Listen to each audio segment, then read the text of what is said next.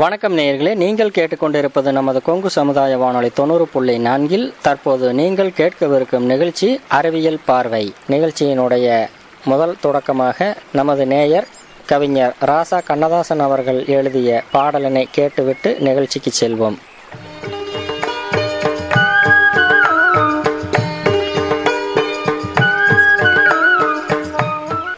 எந்திர மனிதா எந்திர மனிதா, மனித மூளையில் உதித்த சித்திர மனிதா, நீ காண்பதற்கு எளியன் எளியன்தான், உன் செயல்திறனில் வலியன் வலியன்தான். காலமென்னும் சக்கரத்தை உன் கையில் எடுத்தாயே, உன் எண்ணம் போலே இந்த உலகை கையில் சுழலவும் வைத்தாயே. எந்திர மனிதா எந்திர மனிதா, மனித மூளையில் உதித்த சித்திர மனிதா, உயிர் போகும் மனித உயிர் போகும் என்ற இடத்திலெல்லாம் உன் சேவை வந்து நிற்குமே, எங்கள் மனித உயிரை பாதுகாக்குமே. கத்தி கொண்டு வெட்டாமல், உடலை அறுத்து சிகிச்சை ஏதும் செய்யாமல் நீ உட்புகுந்து வேலை பார்க்கின்றாய், மருத்துவர் உடனிருந்து சேவை செய்கின்றாய். எந்திர மனிதா எந்திர மனிதா, மனித மூளையில் உதித்த சித்திர மனிதா. சந்திரன் என்ன அட செவ்வாய் என்ன, நீ அங்கும் செல்கின்றாய், அங்கு உள்ளது என்ன என்றே நிதமும் ஆய்வுகள் செய்கின்றாய். எந்திர மனிதா எந்திர மனிதா, மனித மூளையில் உதித்த சித்திர மனிதா.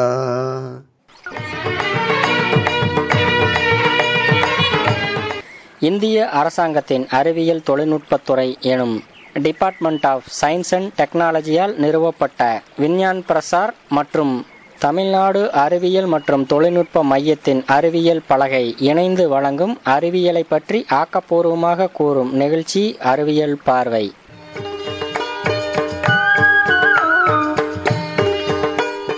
இந்த நிகழ்ச்சியின் ஆக்கம், ஊக்கம் மற்றும் வழிகாட்டல் முனைவர் ஆர். ஸ்ரீதர் அவர்கள். வடிவமைப்பு மற்றும் செயலாக்கம் அறிவியல் பலகையின் மூத்த திட்ட ஒருங்கிணைப்பாளர் முனைவர் திரு ஸ்ரீகுமார் அவர்கள். நிகழ்ச்சி ஒருங்கிணைப்பு கொங்கு சமுதாய வானொலியின் நிலைய இயக்குனர் முனைவர் சா. மகேஸ்வரன் அவர்கள். நேயர்கள், இன்றைய அறிவியல் பார்வை நிகழ்ச்சியில்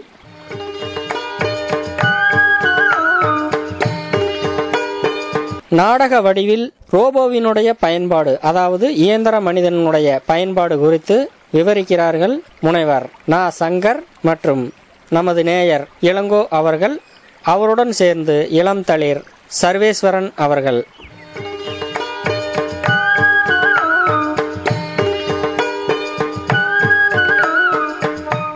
என்ன தம்பி, இல்லை ரோபோவில் வச்சலான்ட்டு இருக்க? என்ன வகையான ரோபோ இதெல்லாம்? ஆமாங்க, நான் விளையாடுறதுக்கு வாங்கினேன். ரோபோவை பற்றி நான் போய் ஒரு சார்ட்டை கேட்டு தெரிஞ்சுக்கலாமா? சரிங்க மாமா, போகலாம்.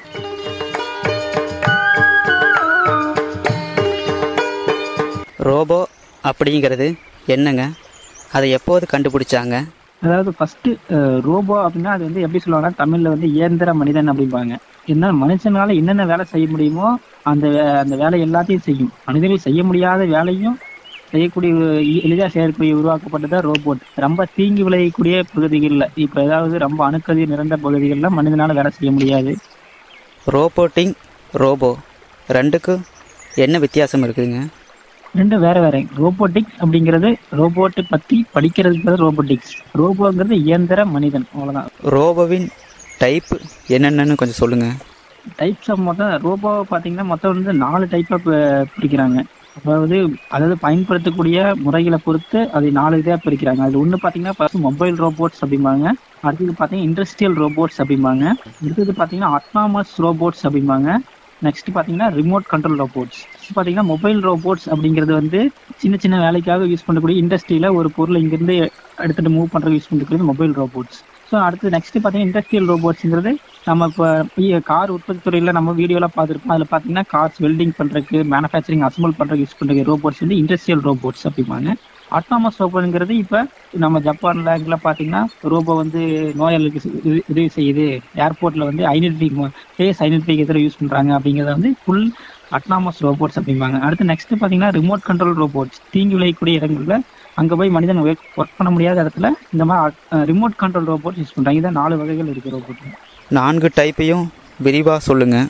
இப்போ இந்த 4 வகையில் ஃபஸ்ட்டு பார்த்தீங்கன்னா நம்ம பார்த்தது மொபைல் ரோபோட்ஸ்.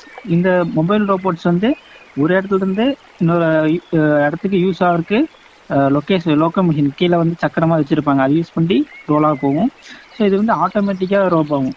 ஆட்டோமேட்டிக்காக வந்து நம்ம மிஷின் ரிமோட் கண்ட்ரோலில் எப்படி நம்ம காரு இது பண்ணி கண்ட்ரோல் பண்ண அந்த மாதிரி கண்ட்ரோல் பண்ணால் அது மூவாக போகும். ஸோ இது எங்கே பயன்படுத்துகிறாங்க அப்படின்னு பார்த்தீங்கன்னா, முக்கியமாக இண்டஸ்ட்ரியில் பேக்கிங் ஏரியாவில் ஒரு இடத்துல பேக் பண்ண விஷயத்தை ஸ்டோர் பண்ணுறக்கோ அல்லது வந்து பேக் பண்ணி அதை வந்து இன்னொரு மூவ் பண்ணுறக்கும் இந்த மாதிரி இடத்துல இந்த மாதிரி மொபைல் ரோபோட்ஸ், சின்ன ரோபோட்ஸ் யூஸ் பண்ணுறாங்க. அடுத்து நெக்ஸ்ட் பார்த்தீங்கன்னா இண்டஸ்ட்ரியல் ரோபோட்ஸ். ஸோ இண்டஸ்ட்ரியில் நிறையா ஒர்க்ஸ் இருக்குது. ஸோ அது வந்து மனிதர்கள் செய்ய திருப்பி ஃபார் மெஷரிங் ஆட்டோமொபைலில் ஒரு கியர் மேனுஃபேக்சரிங் பண்ணுறாங்க அப்படின்னா, ஸோ அது வந்து மெஷர் பண்ணும் இவ்வளோ திக்னஸ் இருக்கா இவ்வளோ இருக்காது. அது வந்து கண்டினியூஸாக வந்து மனிதன் செஞ்சிருக்கும் என்ன ஆகும், அது வந்து வெட்டிக் டயர்னஸ் ஆகும். ஸோ இது அவாய்ட் பண்ணுறதுக்காக நம்ம இண்டஸ்ட்ரியில் ரோபோட் யூஸ் பண்ணுறாங்க. நெக்ஸ்ட்டு பார்த்தீங்கன்னா வெல்டிங், ஸோ கட்டிங், இது எல்லாமே வந்து ரொம்ப தீங்கு விளைவுனா கண்டினியூஸாக வெல்ட் பண்ணிட்டு இருக்கும்போது என்ன ஆகுன்னு பார்த்தீங்கன்னா அதனுடைய ஃபியூம்ஸ் புகையில வந்து மனிதனுடைய லங்ஸை வந்து அஃபெக்ட் பண்ணும். ஸோ இதனால் இது அவாய்ட் பண்ணுறதுக்காக என்ன பண்ணுறாங்கன்னா இப்போ வெல்டிங்க்கு ரோபோட் யூஸ் பண்ணுறாங்க. ஸோ இண்டஸ்ட்ரியல் ரோபோட்டில் வந்து விரைவாகவும் இருக்கும், அதே சமயம் ஃபாஸ்ட்டாகவும் இருக்கும், அதே சமயம் அக்யூரிசியாகவும் இருக்கும். இந்த 3 காரணத்துக்காக இண்டஸ்ட்ரியில் அந்த ரோபோட் யூஸ் பண்ணுறாங்க. நெக்ஸ்ட் 3வது டைப் பார்த்தீங்கன்னா அட்டானமஸ் ரோபோட்ஸ் அப்படிம்பாங்க. ஸோ அட்டானமஸ் ரோபோட்ஸ்னா தானியங்கி அப்படிம்பாங்க. இதுதான் வந்து ஆர்டிஃபிஷியல் இன்டெலிஜென்ஸ் மூலமாக வந்து சுயமாக முடிவெடுத்து உருவாகக்கூடிய ஆர்டிஃபிஷியல் ரோபோட்ஸ். இது எங்கெங்கே யூஸ் பண்ணுறாங்க பார்த்தீங்கன்னா, மனித குலத்துக்கு மிக நன்மை வைக்கக்கூடிய மருத்துவத்துறையில் முக்கியமாக யூஸ் பண்ணிட்டு இருக்காங்க. சர்ஜரிக்கு யூஸ் பண்ணும்போது ஹெல்ப் பண்ணுறதுக்காக யூஸ் பண்ணுறாங்க. நோயாளிகளை பார்த்துக்கிறதுக்காகவும், நோயாளிகள் வந்து அவங்கள பத்திரமா அவங்களுக்கு என்னென்ன தேவையோ அவங்களுக்கு மருந்து கொடுக்க, இந்த மாதிரி எல்லாத்துக்கும் டைம்னா வந்து கரெக்டாக மருந்து கொடுக்க யூஸ் பண்ணுறாங்க. இன்னொன்று முக்கியமான ஒரு இதோட இது ஆரம்பிச்சு பார்த்தீங்கன்னா, இப்போ வீட்டுக்குள்ளேயே வந்து வீட்டு வேலைகள் உதவி பண்ணுறதுக்கு வந்து இந்த அட்டானமஸ் ரோபோட்ஸ் யூஸ் பண்ணிட்டு இருக்கிறாங்க. ஸோ நெக்ஸ்ட் இன்னொன்று பார்த்தீங்கன்னா ரிமோட் கண்ட்ரோல் ரோபோட்ஸ். இது வெரி வெரி இம்பார்ட்டன்ட் அந்த ஃபீல்ட். ஸோ இது வந்து ரிமோட் கண்ட்ரோல் மூலமாக யூஸ் பண்ணுறாங்க. அதாவது இப்போ ஒரு பவர் பிளான்ட்டோ அல்லது ஒரு நாசா இல்லை ஐஎஸ்ஆர்ஓ இந்த மாதிரி இடத்துல ரொம்ப ஒரு ஹையஸ்ட் ஹீட் இருக்கிற சத்தில் அங்கே போய் நம்ம எதுவும் நம்ம மனிதர்கள்கிட்ட போக முடியாத இடத்துல இந்த ரோபோட்ஸ் போய் அங்கே போய் ஒரு ஆப்ரேஷன்ஸ் பெர்ஃபார்ம் பண்ணுறக்கோ அல்லது ஏதாவது ஒரு பார்ட்ஸ் ஃபிக்ஸ் பண்ணுறக்கும் இந்த மொபைல் ரோபோட்ஸ் வந்து யூஸ் பண்ணுறாங்க. ஸோ இந்த மொபைல் ரோபோட்ஸ்க்கு எக்ஸாம்பிள் பார்த்தீங்கன்னா, இப்போ நம்ம எல்லாத்தையும் தெரிஞ்ச ஈஸியான வந்து விண்வெளி துறையில் இந்த ரோபோட்ஸ் மொபைல் ரோபோட் யூஸ் பண்ணுறாங்க. ரிமோட் கண்ட்ரோல் இது வந்து நம்ம எல்லாரும் கேள்விப்பட்டிருக்கோம். ஸோ மேலே போயிட்டு நம்ம ஆட்டோமேட்டிக்காக இங்கிருந்து பூமியிலிருந்து ஆப்ரேட் பண்ணும்போது அது அங்கேருந்து மாதிரிலாம் தயாரிச்சு ஆராய்ச்சி பண்ணுறதுக்கு இந்த ரிமோட் கண்ட்ரோல் ரோபோட்ஸ் தான் யூஸ் ஆகுது. மருத்துவத்துறையில் ரோபோக்கள் எவ்வாறு செயல்படுகிறது? இதே மருத்துவத்துறையில் பார்த்தீர்கள் என்றால் நுண்துளை அறுவை சிகிச்சை செய்ய ரோபோட்டுகள் பயன்படுகிறது. ஸோ ஃபர்ஸ்ட் ஒரு ஓப்பன் ஹார்ட் சர்ஜரி, எங்கேயாவது ஒரு ஹார்டியாக் அரெஸ்ட் அந்த மாதிரி பார்த்தீங்கன்னா ஃபர்ஸ்ட் என்ன பண்ணுவாங்க அப்படின்னு பார்த்தீங்கன்னா ஓப்பன் ஹார்ட் சர்ஜரி பண்ணி தான் சர்ஜரி பண்ணுற மாதிரி இருந்துச்சு. இப்போ அந்த நிலைமையே தலைகளாக மாறி இருக்குது. ஜஸ்ட் ஒரே ஒரு ஓட்டை, ஸோ அந்த ஓட்டை வழியாக சின்ன நேனோ ரோபோட்ஸ் அப்படின்னு சொல்லக்கூடிய சின்ன ஓட்டை இரும்பு மாதிரி இருக்கக்கூடிய சின்ன நேனோ ரோபோட்ஸ் அவங்க என்ன பண்ணுன்னா அந்த நேனோ ரோபோட்ஸ் உள்ளே போய் எங்கே கரெக்டாக அந்த கொழுப்புகள் அடைச்சிருக்கோ அதை கட் பண்ணி விட்டுரும். ஸோ அது மூலமாக கொழுப்புகளாக கரைஞ்சி ரத்தவனே வந்து ஸோ ஒரு மிகப்பெரிய ஓப்பன் ஹார்ட் சர்ஜரி பண்ணக்கூடியதை ஒரு சிம்பிளான ஒரு நேனோ ரோபோட்ஸ் வச்சு நம்ம இதெல்லாம் வந்து ஒரு மிகப்பெரிய அறிவியல் வளர்ச்சி. கல்வித்துறையில் ரோபோவின் வளர்ச்சி பற்றி கொஞ்சம் கூறுங்க. கல்வித்துறையில் மிக முக்கியமாக ரோபோட்டுகள் இப்போ ரொம்ப பயன்படுத்தி வராங்க.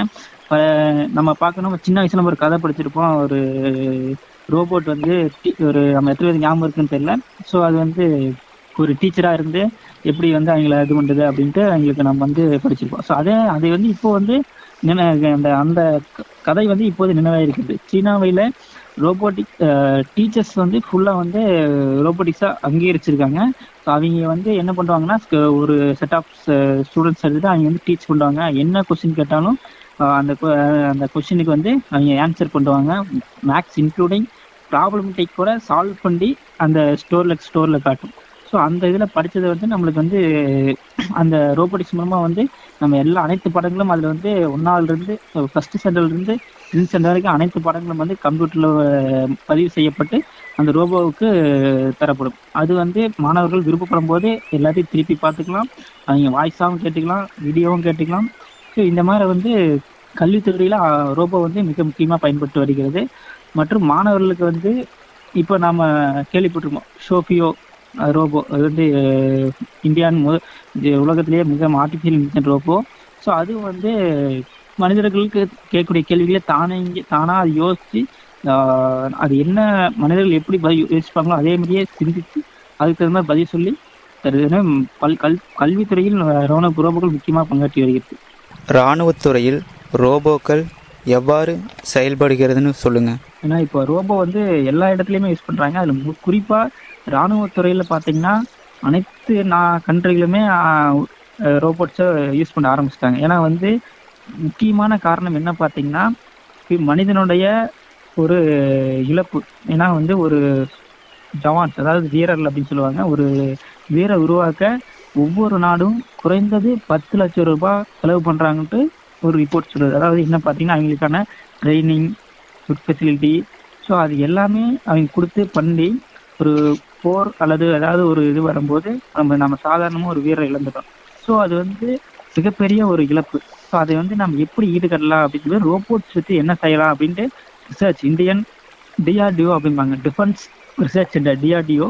ஸோ அவங்க என்ன பண்ணுறாங்கன்னா இப்போ ரோபோட்ஸ் யூஸ் பண்ணி எப்படி வந்து போருக்கு யூஸ் பண்ணலாம். இப்போ தானியங்கியில் இப்போ கண்காணிக்கிறதுக்காக ரேடார்ஸ் அதெல்லாம் வந்து டெவலப் பண்ணுமாறு மனித உறுப்பில் இருக்கக்கூடிய வீரர்களை தயார் பண்ணி கொண்டிருக்கிறார்கள். ஸோ அது என்ன பண்ணும் அப்படின்னா முன்னாடியே, அதாவது போர் வீரர்கள் போகிறதுக்கு முன்னாடியே போய் அங்கே ஏதாவது ஆபத்துகள் இருக்கா போர் வீரர்களுக்கு, அதே மாதிரி இராணுவ டேங்குகள் போகிறதுக்கு முன்னாடி ஏதாவது வழியில் கண்ணி வெடிகள் பதுக்கி வைக்கப்பட்டிருக்கிறதா என்று கண்டுபிடிக்க ரோபோட்கள் பயன்படுத்தி கொண்டே இருக்கின்றன.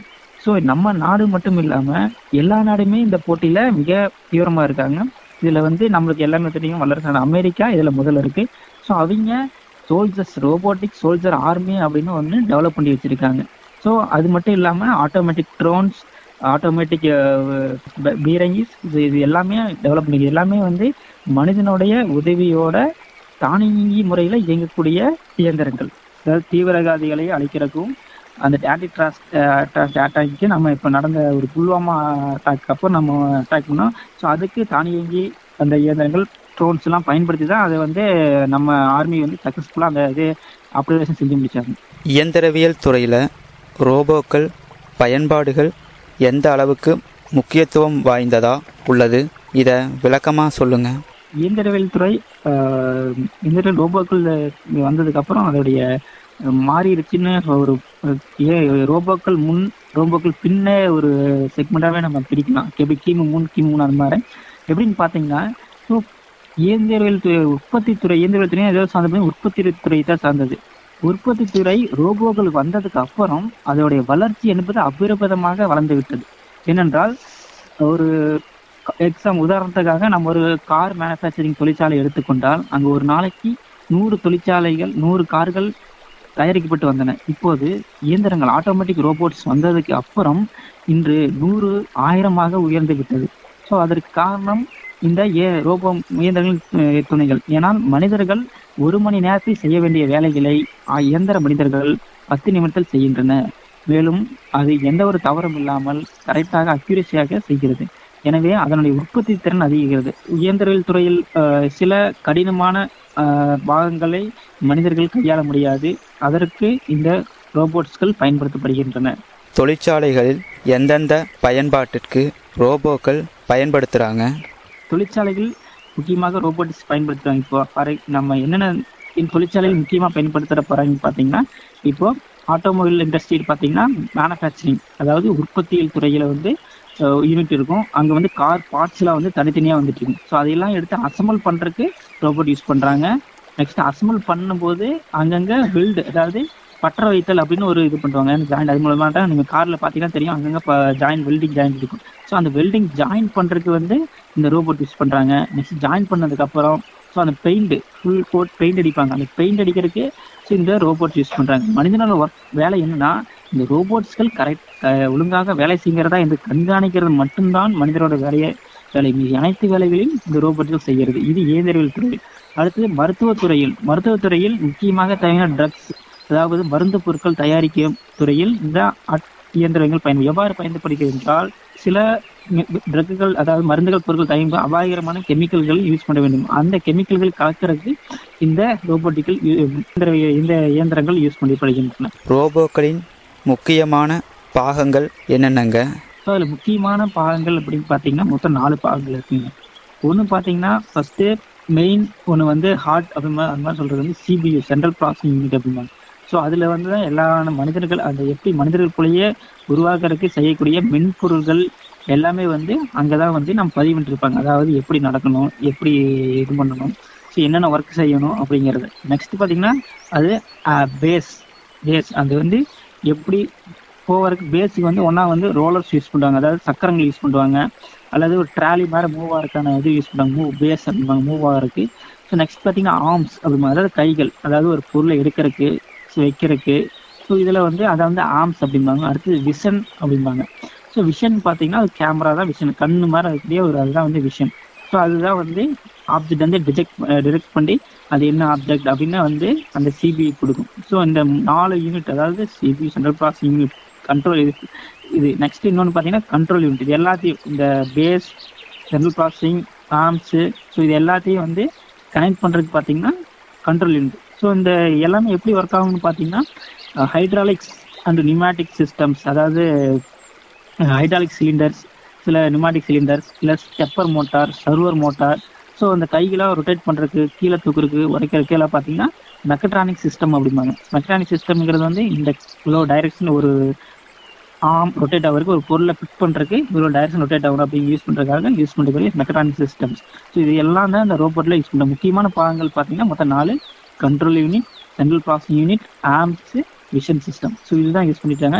ஸோ இதெல்லாம் எப்படி ஒர்க் ஆகுதுன்னு பார்த்தீங்கன்னா இதுக்கு பேக் போனாக இருக்கிறது stepper motor, servo motor, hydraulic unit.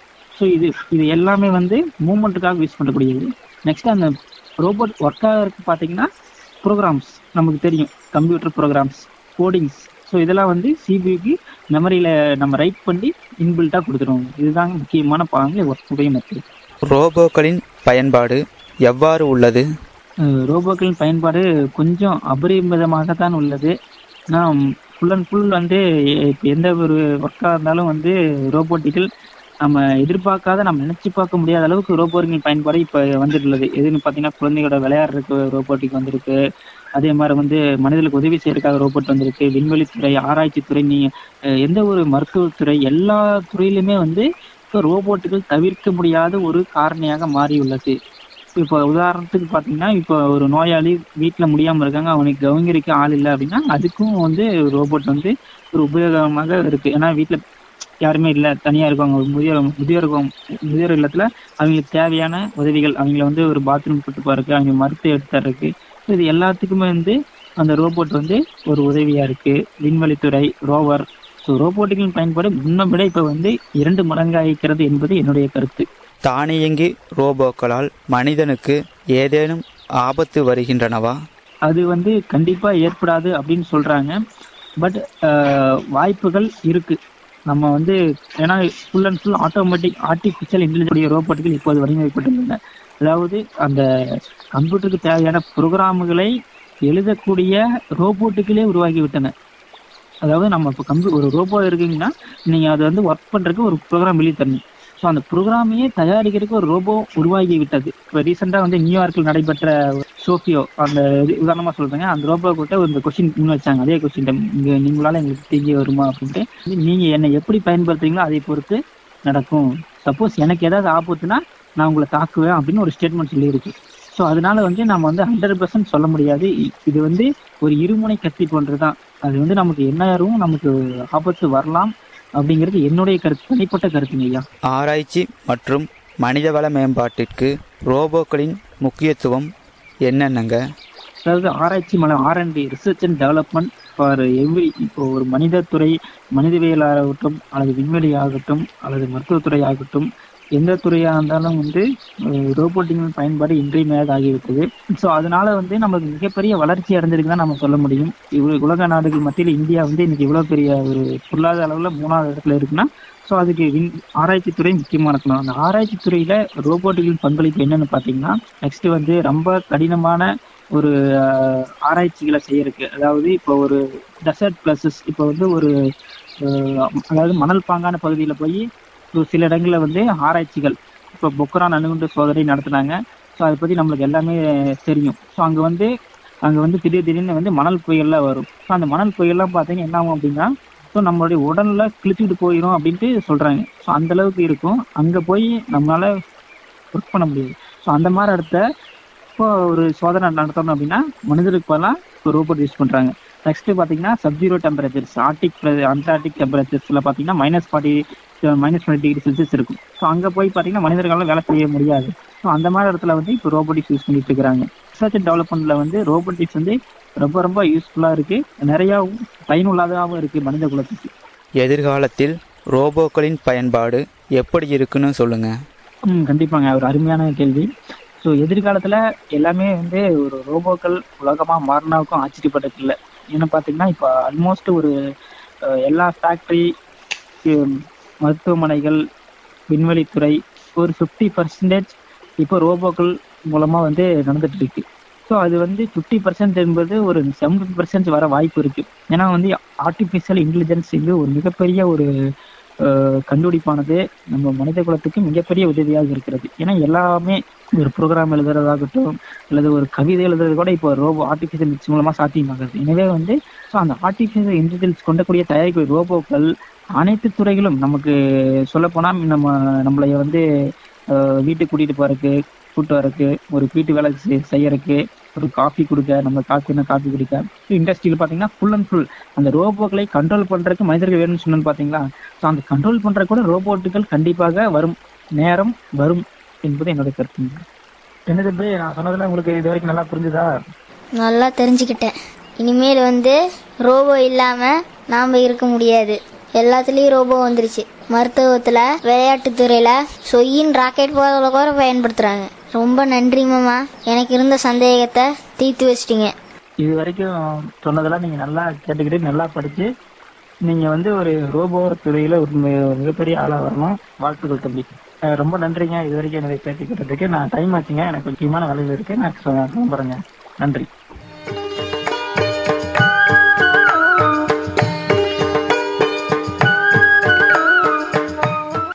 சரி தம்பி, புரிஞ்சுதா? சார் என்னென்ன சொன்னாலும் தெரியுதா? எனக்கு சாப்பிட்றதுக்கு எல்லா வேலையும் செய்கிறதுக்கு ஒரு ரோபோ வாங்கித்தாங்க. சரி தம்பி, செஞ்சுக்கலாம். நீ வச்சிருக்கிறதுல விளையாட்டு பொம்மை, அது வந்து ரிமோட்டில் கொடுத்தா அது எங்கே வேணால் போகும். சரி தம்பி, நான் உனக்கு மாரியம்மங்கோல புதுசாக ஒரு பெரிய ரோபோவை வாங்கிட்டு தரேன்.